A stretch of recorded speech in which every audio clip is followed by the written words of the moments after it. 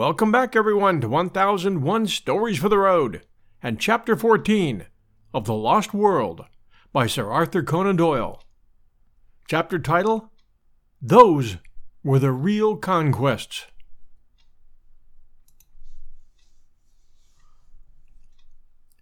We had imagined that our pursuers, the ape-men, knew nothing of our brushwood hiding place, but we were soon to find out our mistake. There was no sound in the woods. Not a leaf moved upon the trees, and all was peace around us.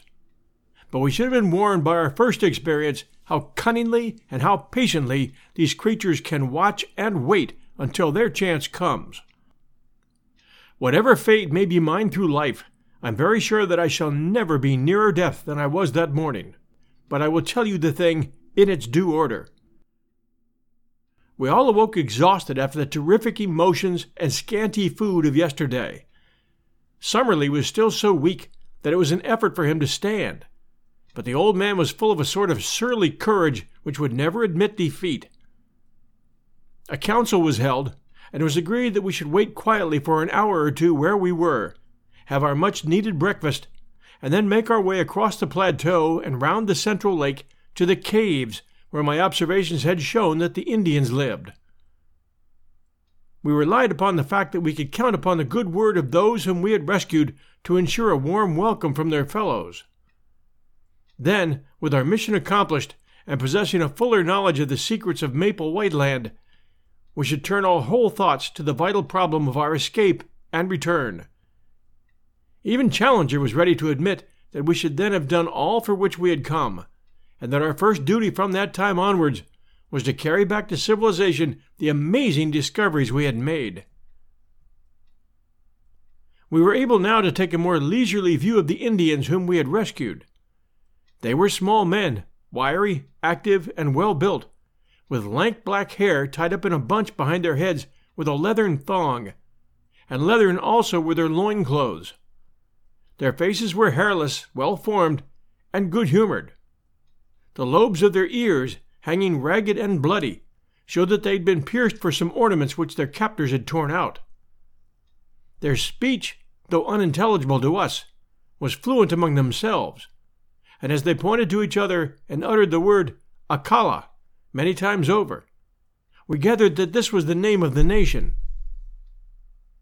Occasionally, with faces which were convulsed with fear and hatred, they shook their clenched hands at the woods round and cried, Doda, Doda, which was surely their term for their enemies, the ape-men.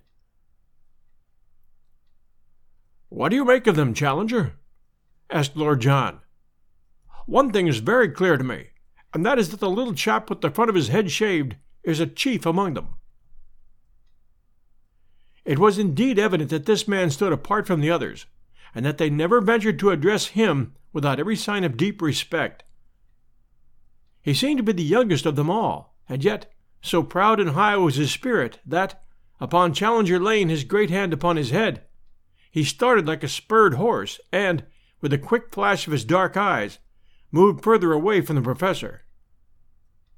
Then, placing his hand upon his breast, and holding himself with great dignity, he uttered the word Mauritius several times. The professor, unabashed, seized the nearest Indian by the shoulder, and proceeded to lecture upon him as if he were a potted specimen in a classroom. "The type of these people," said he in his sonorous fashion, "whether judged by cranial capacity, facial angle, or any other test, cannot be regarded as a low one. On the contrary, we must place it as considerably higher in the scale than many South American tribes which I can mention. On no possible supposition can we explain the evolution of such a race in this place. For that matter, so great a gap separates these ape-men from the primitive animals which have survived upon this plateau, that it is inadmissible to think that they could have developed where we find them."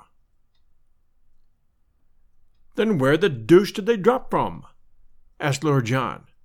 "A question which will, no doubt, be eagerly discussed in every scientific society in Europe and America," the professor answered. "My own reading of the situation, for what it's worth, He inflated his chest enormously and looked insolently around him at the words. "Is that evolution has advanced under the peculiar conditions of this country up to the vertebrate stage, the old types surviving and living on in company with the newer ones. Thus we find such modern creatures as the tapir, an animal with quite a respectable length of pedigree, the great deer, and the anteater, in the companionship of reptilian forms of Jurassic type. So much is clear. And now come the ape-men and the Indian. What is the scientific mind to think of their presence? I can only account for it by an invasion from outside. It is probable that there existed an anthropoid ape in South America who, in past ages, found his way to this place, and that he developed into the creatures we have seen, some of which," and here he looked hard at me, "were of an appearance and shape which, if it had been accompanied by corresponding intelligence, would, I do not hesitate to say, have reflected credit upon any living race. As to the Indians, I cannot doubt that they are more recent immigrants from below. Under the stress of famine or conquest, they've made their way up here. Faced by ferocious creatures which they'd never before seen, they took refuge in the caves which our young friend has described. But they have no doubt had a bitter fight to hold their own against wild beasts, and especially against the ape-men who would regard them as intruders, and wage a merciless war upon them with a cunning which the larger beasts would lack. Hence the fact that their numbers appear to be limited. Well, gentlemen, have I read you the riddle aright, or is there any point which you would query?"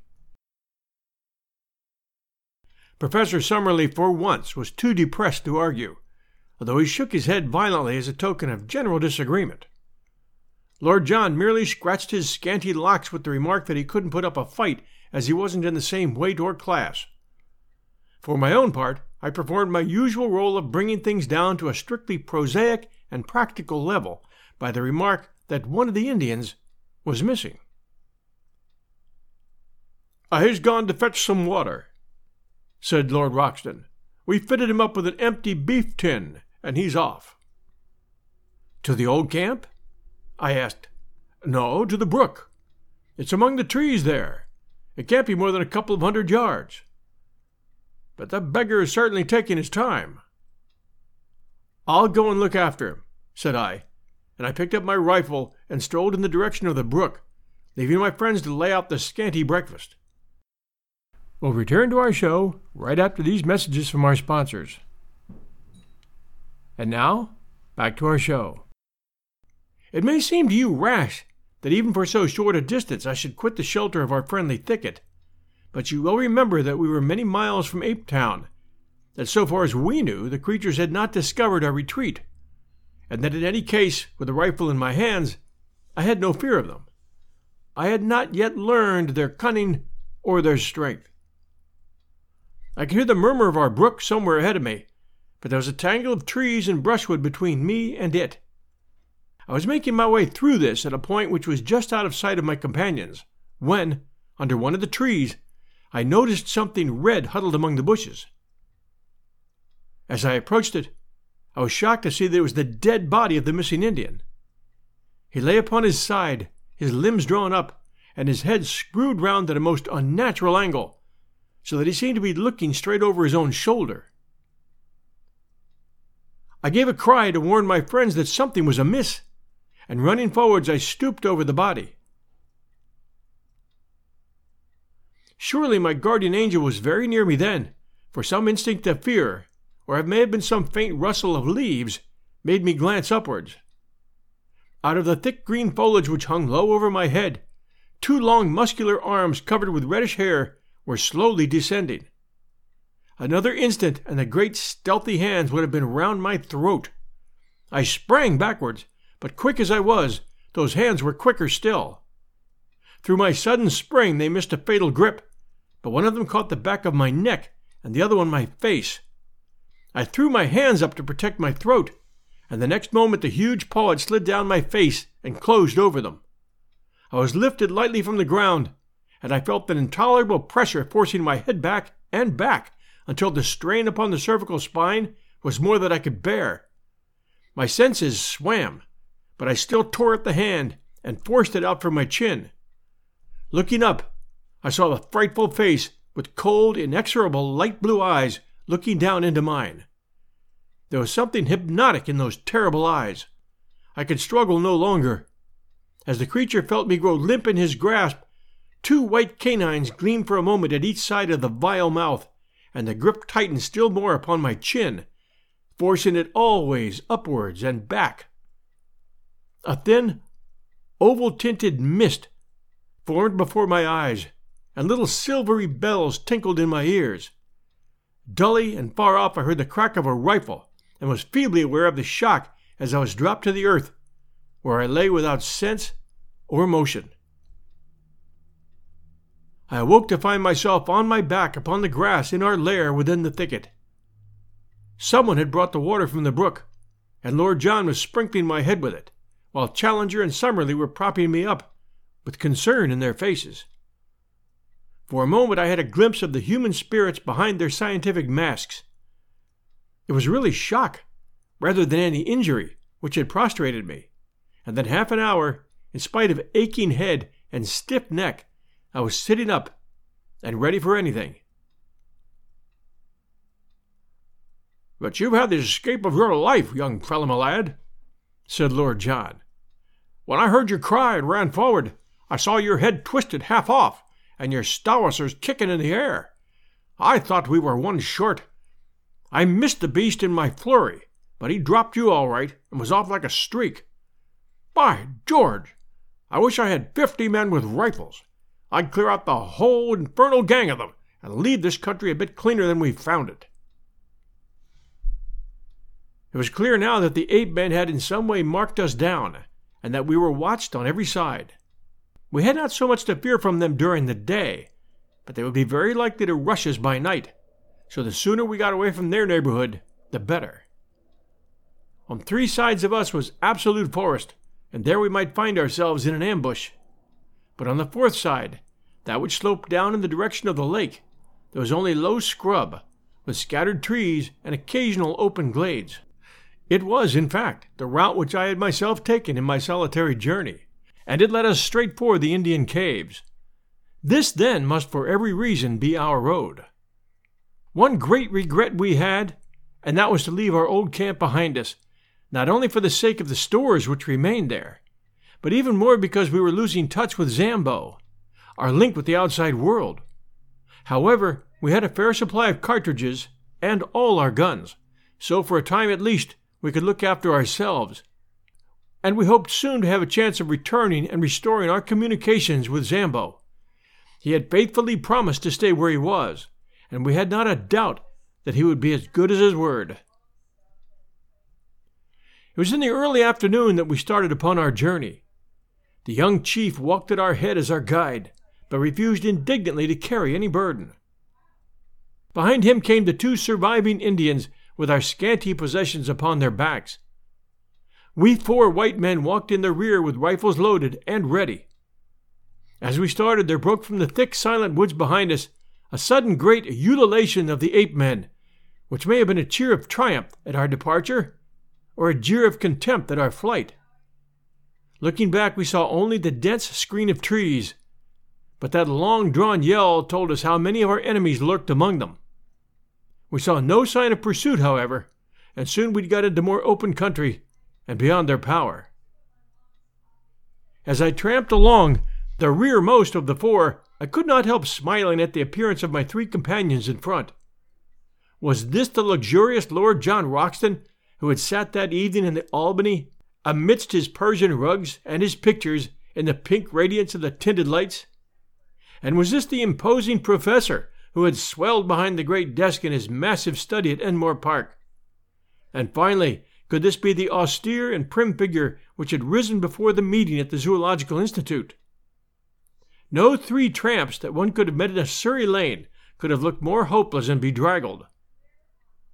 We had, it is true, been only a week or so upon the top of the plateau, but all our spare clothing was in our camp below, and the 1 week had been a severe one upon us all, though least to me, who had not to endure the handling of the ape-men. My 3 friends had all lost their hats, and had now bound handkerchiefs round their heads. Their clothes hung in ribbons about them, and their unshaven, grimy faces were hardly to be recognized. Both Summerlee and Challenger were limping heavily, while I still dragged my feet from weakness after the shock of the morning, and my neck was as stiff as a board from the murderous grip that held it. We were indeed a sorry crew, and I did not wonder to see our Indian companions glance back at us occasionally with horror and amazement on their faces. In the late afternoon we reached the margin of the lake, and as we emerged from the bush and saw the sheet of water stretching before us, our native friend set up a shrill cry of joy and pointed eagerly in front of them. It was indeed a wonderful sight which lay before us. Sweeping over the glassy surface was a great flotilla of canoes coming straight for the shore upon which we stood. They were some miles out when we first saw them, but they shot forward with great swiftness, and were soon so near that the rowers could distinguish our persons. Instantly a thunderous shout of delight burst from them, and we saw them rise from their seats, waving their paddles and spears madly in the air. Then, bending to their work once more, they flew across the intervening water, beached their boats upon the sloping sand, and rushed up to us, prostrating themselves with loud cries of greeting before the young chief.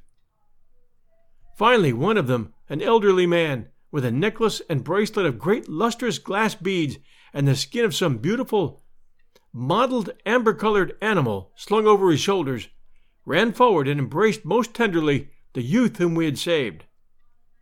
He then looked at us and asked some questions, after which he stepped up with much dignity and embraced us also, each in turn. Then, at his order, the whole tribe lay down upon the ground before us in homage.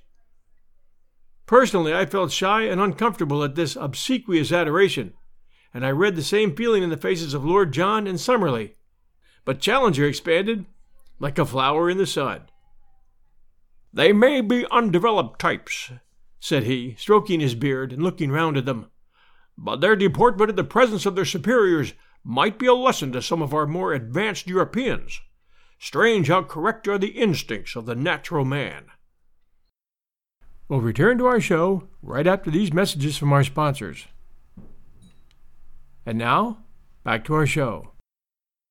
It was clear that the natives had come out upon the warpath, for every man carried his spear, a long bamboo tipped with bone, his bow and arrows, and some sort of club or stone battle-axe slung at his side. Their dark, angry glances at the woods from which we had come, and the frequent repetition of the word Dota, made it clear enough that this was the rescue party who had set forth to save or revenge the old chief's son, for such we gathered that the youth must be. A council was now held by the whole tribe squatting in a circle, whilst we sat near on a slab of basalt and watched their proceedings.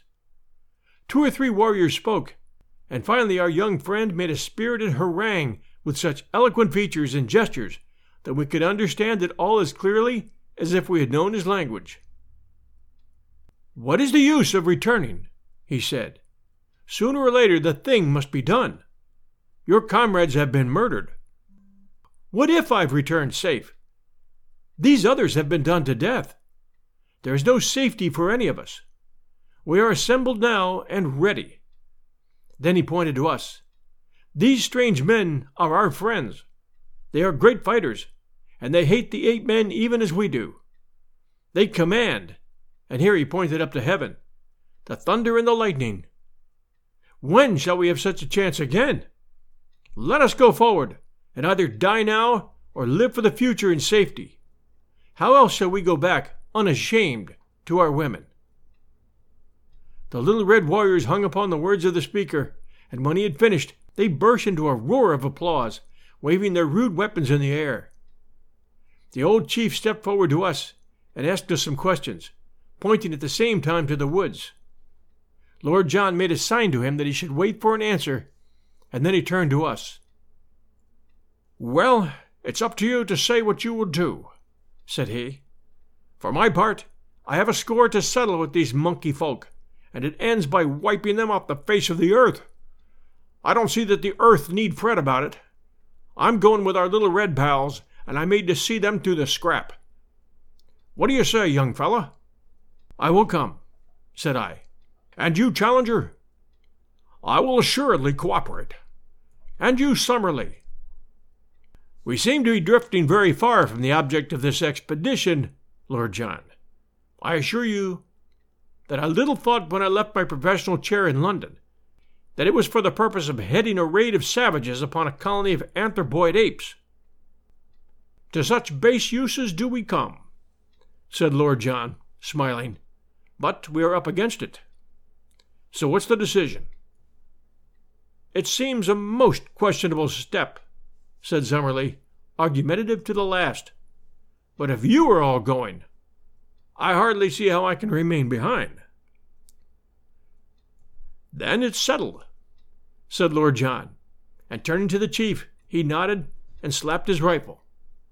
The old fellow clasped our hands, each in turn, while his men cheered louder than ever. It was too late to advance that night, so the Indians settled down into a rude bivouac. On all sides their fires began to glimmer and smoke. Some of them who had disappeared into the jungle came back presently driving a young iguanodon before them. Like the others, it had a daub of asphalt upon its shoulder.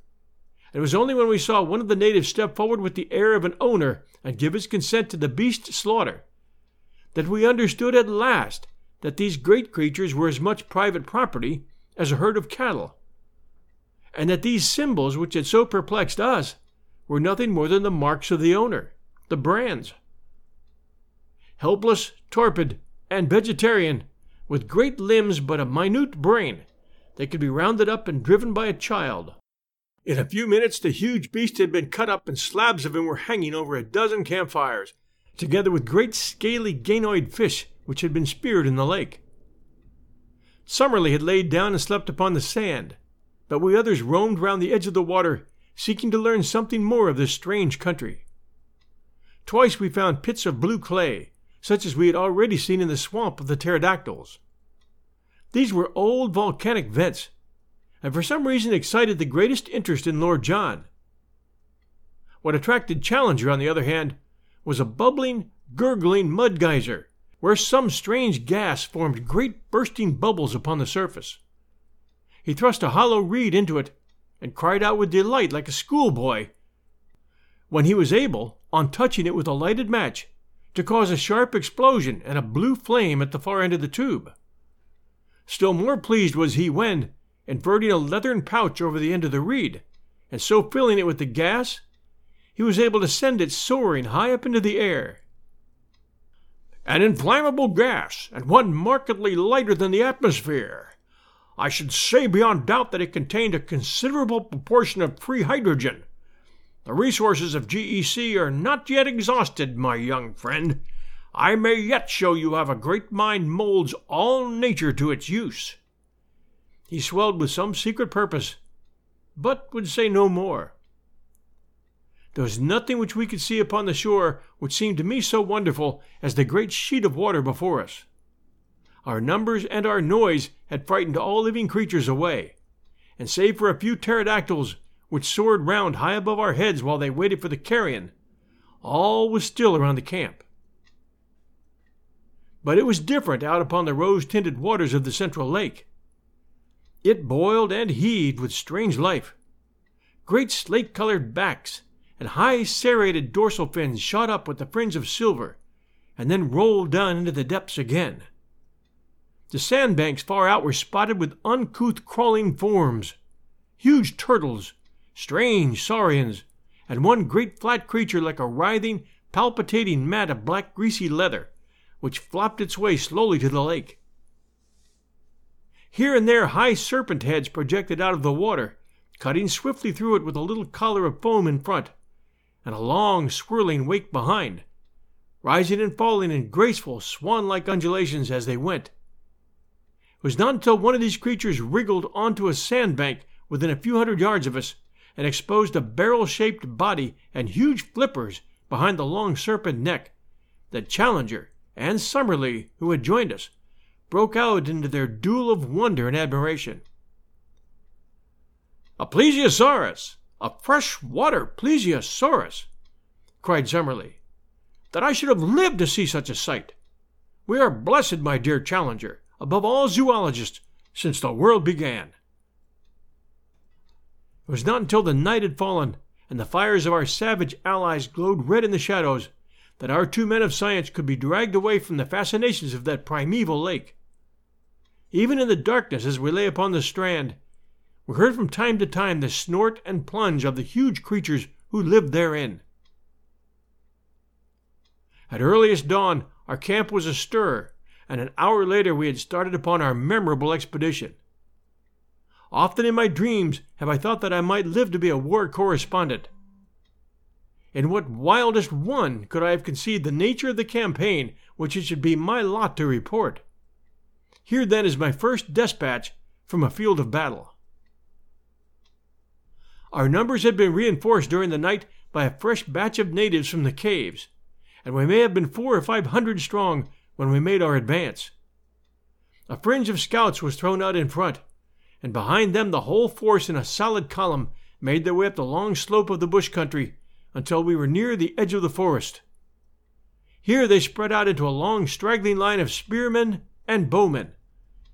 Roxton and Summerlee took their position upon the right flank, while Challenger and I were on the left. It was a host of the Stone Age that we were accompanying to battle, we with the last word of the gunsmith's art from St. James Street and the Strand. We had not long to wait for our enemy.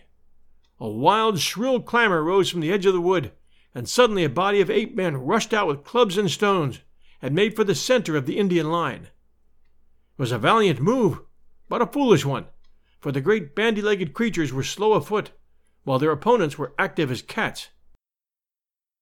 It was horrible to see the fierce brutes with foaming mouths and glaring eyes rushing and grasping, but forever missing their elusive enemies, while arrow after arrow buried itself in their hides. One great fellow ran past me roaring with pain, with a dozen darts sticking from his chest and ribs. In mercy I put a bullet through his skull, and he fell sprawling among the aloes. But this was the only shot fired, for the attack had been on the center of the line, and the Indians there had needed no help of ours in repulsing it. Of all the 8 men who had rushed out into the open, I do not think that one got back to cover. But the matter was more deadly when we came among the trees. For an hour or more we entered the wood, and there was a desperate struggle in which for a time we hardly held our own. Springing out from among the scrub, the 8 men with huge clubs broke in upon the Indians, and often felled 3 or 4 of them before they could be speared. Their frightful blows shattered everything upon which they fell. One of them knocked Summerlee's rifle to matchwood, and the next would have crushed his skull had an Indian not stabbed the beast to the heart. Other 8 men in the trees above us hurled down stones and logs of wood, occasionally dropping bodily onto our ranks and fighting furiously until they were felled. Once our allies broke under the pressure, and had it not been for the execution done by our rifles, they would have certainly taken to their heels. But they were gallantly rallied by their old chief, and came on with such a rush that the 8 men began in turn to give way. Summerlee was weaponless, but I was emptying my magazine as quick as I could fire, and on the further flank we heard the continuous cracking of our companions' rifles. Then in a moment came the panic and the collapse. Screaming and howling, the great creatures rushed away in all directions through the brushwood, while our allies yelled in their savage delight, following swiftly after their flying enemies. All the feuds of countless generations, all the hatreds and cruelties of their narrow history, all the memories of ill usage and persecution were to be purged that day. At last man was to be supreme, and the man-beast to find forever his allotted place. Fly as they would, the fugitives were too slow to escape from the active savages, and from every side in the tangled woods we heard the exultant yells, the twanging of bows, and the crash and thud as 8 men were brought down from their hiding places in the trees. I was following the others when I found that Lord John and Challenger had come across to join us. "It's over," said Lord John. "I think we can leave the tidying up to them. Perhaps the less we see of it, the better we shall sleep." Challenger's eyes were shining with the lust of slaughter. "We have been privileged," he cried, strutting about like a gamecock, "to be present at one of the typical decisive battles of history, the battles which have determined the fate of the world. What, my friends, is the conquest of one nation by another. It's meaningless. Each produces the same result. But those fierce fights, when in the dawn of the ages the cave dwellers held their own against the tiger folk, or the elephants first found that they had a master, those were the real conquests, the victories that count. By this strange turn of fate, we have seen and helped to decide even such a contest. Now upon this plateau, the future must ever be for man. It needed a robust faith in the end to justify such tragic means.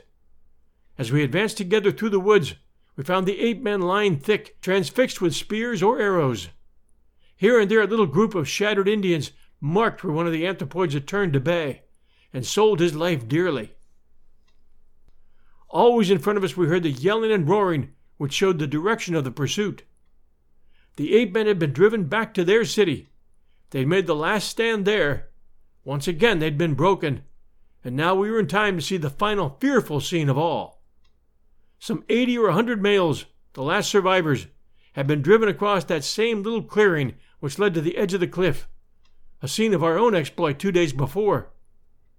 As we arrived, the Indians, a semicircle of spearmen, had closed in on them, and in a minute it was over. 30 or 40 died where they stood. The others, screaming and clawing, were thrust over the precipice and went hurtling down, as their prisoners had of old, onto the sharp bamboos 600 feet below. It was, as Challenger had said, and the reign of man was assured forever in Maple White Land. The males were exterminated. Ape Town was destroyed. The females and young were driven away to live in bondage, and the long rivalry of untold centuries had reached its bloody end. For us, the victory brought much advantage. Once again we were able to visit our camp and get at our stores. Once more also we were able to communicate with Zambo, who had been terrified by the spectacle from afar of an avalanche of apes falling from the edge of the cliff. "Come away, masses, come away," he cried, his eyes starting from his head. "The devil get you sure you stay up there." "It is the voice of sanity," said Summerlee with conviction. "We have had adventures enough, and they are neither suitable to our character or our position. I hold you to your word, Challenger. From now onwards you devote your energies to getting us out of this horrible country and back once more to civilization."